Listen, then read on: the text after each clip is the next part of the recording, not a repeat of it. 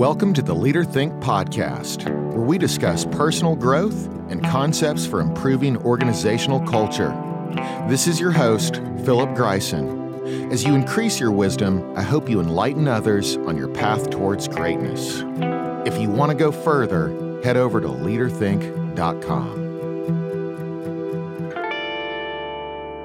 Hey everybody, I've been thinking a lot about the amount of hate we see in our world today. Hate is expressed often in the political spectrum. Hate for other humans is expressed in the news and in social media. I've heard it said before that a government is a reflection of its people. This tells me that if we want to see less hate in our society, then we have to change that acceptance of hate in the people. Today, I want to discuss the concept of denormalizing hate in hopes that we can all get along better and influence those around us. I've talked before about the concept of social proof, but as a recap, when people are unsure of the correct behavior, they tend to do what everyone else is doing around them.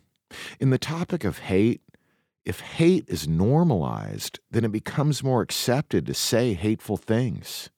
If we want less hate in our society, we have to denormalize that behavior. We have to create an environment where spewing hate becomes socially unacceptable. As we go down this road, I want to introduce another concept, the blurring of social lines. I'm going to share a little history here about how we ended up in this current time where expressing hate is so tolerated today. If we want to change behavior, we have to understand why it makes sense. We have to accept that people believe what they are doing is the right thing to do, even when the behavior appears to be wrong in our eyes. It's a commonly accepted idea in human performance, but it also applies to dishing out hate. Thousands of years ago, there was a clearly defined line between peasant and royalty. There was no ability to vote, and average people didn't have a voice. But now, times are very different. The so-called peasant does have a voice and the privilege to vote. With social media, everyone has a voice. Some have more followers than others, but anyone can create a Facebook, Twitter, or LinkedIn account and voice their opinion to the world. In the old days, we just didn't have that ability. In the construction arena, times have completely changed from the old days. Thousands of years ago, a construction worker just had to get the job done. If you didn't follow the rules, they might hear, either do what you are told or I will cut your head off, put it on a stake for everyone to see, and I guarantee you the next worker will obey. It's an extreme example, but that is where we have evolved from. We evolved from barbarism. In my time on this planet, how civilized we are has improved in some areas. When I was in high school, a fist fight once a week was normal. The consequence was a visit to the principal, a paddling or detention, and then life returned to normal. Today, kids are taken to jail or permanently barred from a school for physical violence. So in that regard, we have evolved and become a more civilized society. The same thing occurred on construction job sites as recently as the 90s, maybe even more recent in your experience. Fist fights were normal on job sites just a few decades ago. Today, they are rare to observe. So although we have become more civilized both in schools and on job sites, verbal violence is still normalized today. Turn on the TV, read a news article, go look at Twitter, and it is normal to observe politicians, entertainers, or average Joes spewing hate. In human performance, we say that we need to fix the systems that influence undesired behavior if we don't want to see those behaviors continue. Our political system is just that, a system. The system of two main parties, Democrat and Republican, can influence people to feel the need to pick a side. The media, politicians, social media, they're all telling you to pick a side. They tell us that one is good and the other is bad. But just because we are told to pick one over the other, do we really have to obey that loud voice telling us to choose? Or can we pick something totally different? I pick humanity. Instead of being forced to pick a side, I pick the side of the human race. I pick humanity because I believe it exists for a purpose, and I should never resist the unchangeable circumstance that I belong to it. I belong to the human race, and all of us are on that side, whether we like it or not. Can we get better at reminding ourselves and each other that that is the side we all belong to? We are all part of the human race. You know, most disagreements occur because our stories collide. It's like we are all living our own unique movie, and when we get a glimpse of the other person's movie, the stories don't match up with ours. And then we start to argue. But we don't get the privilege of watching the other person's entire movie or their full life story. We then start to assume what the intentions are of the other person. And when we assume intentions, we usually assume they're bad. In the book Difficult Conversations, the authors state that most difficult conversations are more about questions of interpretation and judgment than right and wrong. That is where we tend to disagree with each other. And when emotions are mixed in, the conversations can easily devolve into hate speech. Take something like healthcare in our country. I don't think anyone wants bad healthcare. It's how Democrats and Republicans interpret and judge the problems within our healthcare system that lead to so many arguments about it. We both think we are right and they are wrong about the solution to those problems. When we come from a place of us versus them, we aren't very willing to learn what the other person knows that we don't know.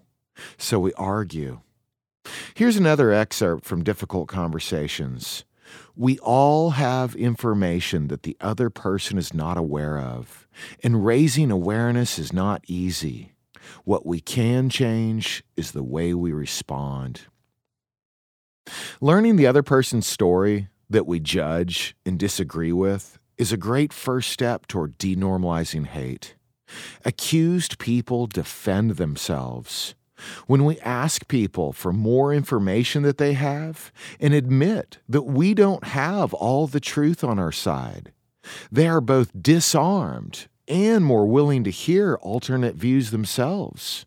When we start a conversation with "I'm right and you are wrong," then hate is likely to follow. Everyone knows something that I don't know. I must not only admit that truth, but also come from a place of genuine curiosity to learn what the other person knows that I don't know. If I do that, maybe they will be curious about the information I have that they don't have. Maybe. Maybe not. But surely not if I immediately judge them as wrong. When we judge the alternate views or behaviors of other people, it's easy to chop it up to bad character. Our brain always wants to make sense of what it doesn't understand. Chopping it up to bad character is a lot easier for our quickly overloaded brains to handle, to make sense of the disagreement. It's easy to dislike what you don't understand. It's really just the way our brains are wired. Our limbic brain, with its unlimited energy, is designed to identify threats and emotionally judge them as quickly as possible. At its root, the purpose of the limbic brain is to keep us alive.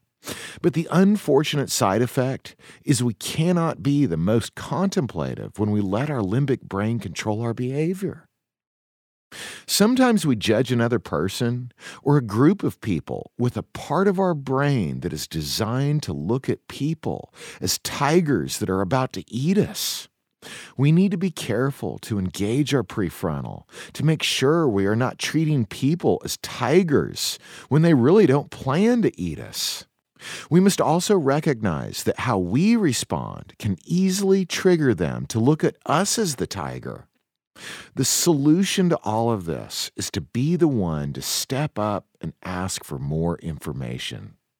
Asking questions triggers the contemplative prefrontal in the other person. Making judgments that they perceive as judgments on their character will surely trigger the limbic brain. Distance can spawn division, and closeness can diminish it. It's always harder to hate someone to their face. It's a lot easier to feel anger when you are far removed from the other person, like sitting behind a computer screen or talking about a person or a group of people when they are nowhere around. It's extremely difficult to hate someone you take the time to sympathize with. The closer you get to someone, the more you take the time to understand why their thoughts and their behaviors make sense to them, and the more you develop a sympathy for their struggles, the harder it is to dislike them. At this point, hate becomes almost impossible. Every time in my life that I have spoken directly to someone about my frustrations, it was always more civilized than the darker thoughts in my head. I have expressed some pretty mean thoughts in person, but as a whole, my one-on-one conversations have always been more productive for finding common ground, for finding greater awareness of the truth that we are all on the same team of humanity. It doesn't always work out. Two people have to participate. But we can get better at influencing others to be more willing to work out our differences. Like I've mentioned before, the goal is not to create a perfect utopia. The goal is to get 50% better than where we were yesterday. And we can do that. If we disagree with others, but still take the time to research information that supports their beliefs, then we can become more understanding of their point of view. Then they might be more willing to consider our point of view. What they do is up to them. But taking the time to understand their point of view is still good for us, even if that is as far as it goes, because it minimizes our own internal bias. Even if they don't learn our point of view, it is still a win, because now we have more information on our side. Here's a personal story that really helped me on this path of denormalizing hate. One of my mentors taught me this skill. When struggling with judging the behavior of others, he told me to think about someone you hate. Extreme words, right? But it was very helpful. He said, put in the work to research why they behave the way they do and why they believe what they believe. Then your eyes will be opened and your mind will be renewed. So find someone I hate? Easy. I chose a loud, influential voice in the political spectrum. This person was labeled all kinds of hateful things, including the term Antichrist. I went to Google and started researching his life story. There were things that this person did, things he said, where he donated his money, all things that I didn't just strongly disagree with. They were behaviors I judged. And while judging the behavior of this person, I drifted into judging his character. But after researching his life story, I had a completely different perspective on his actions. Through my research, there were things I learned about his childhood that helped me understand why he did things in his adulthood and why those things made sense to him. And this part's really important. I still didn't agree with him. I didn't agree with what he was doing, but I did understand why he did what he was doing. Agreeing with it was completely unnecessary. Understanding why it made sense to him was what I needed to learn because it changed me. It made me sympathize for him. It made me feel for him. I felt emotion, sadness actually, for the terrible things that he experienced as a child.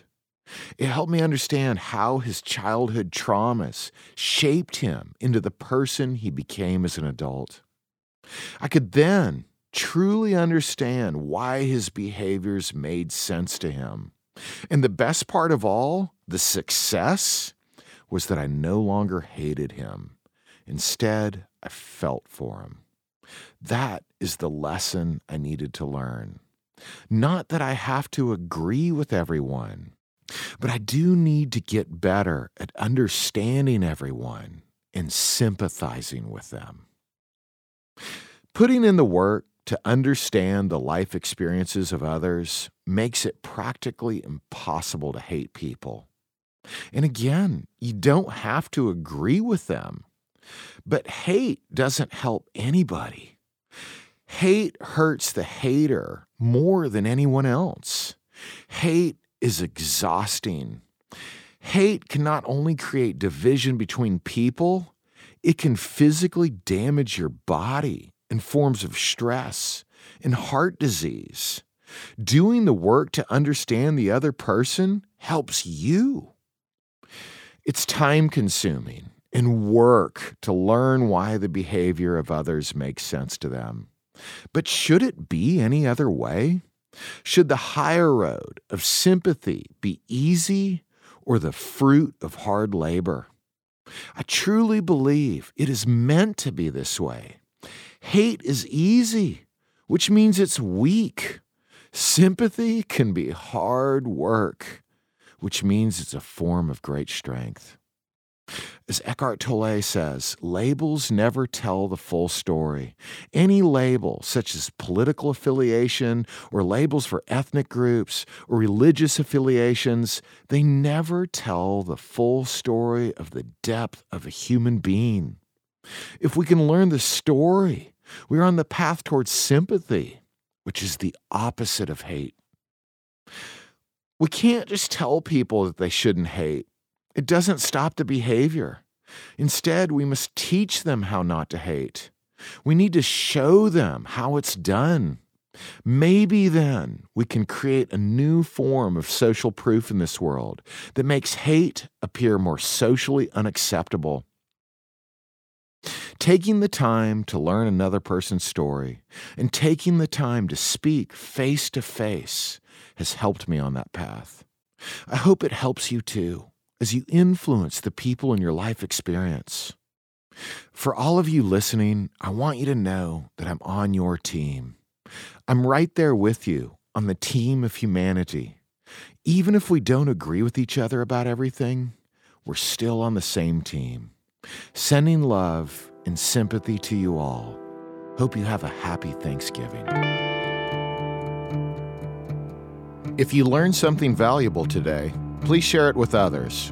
For more information, head over to leaderthink.com.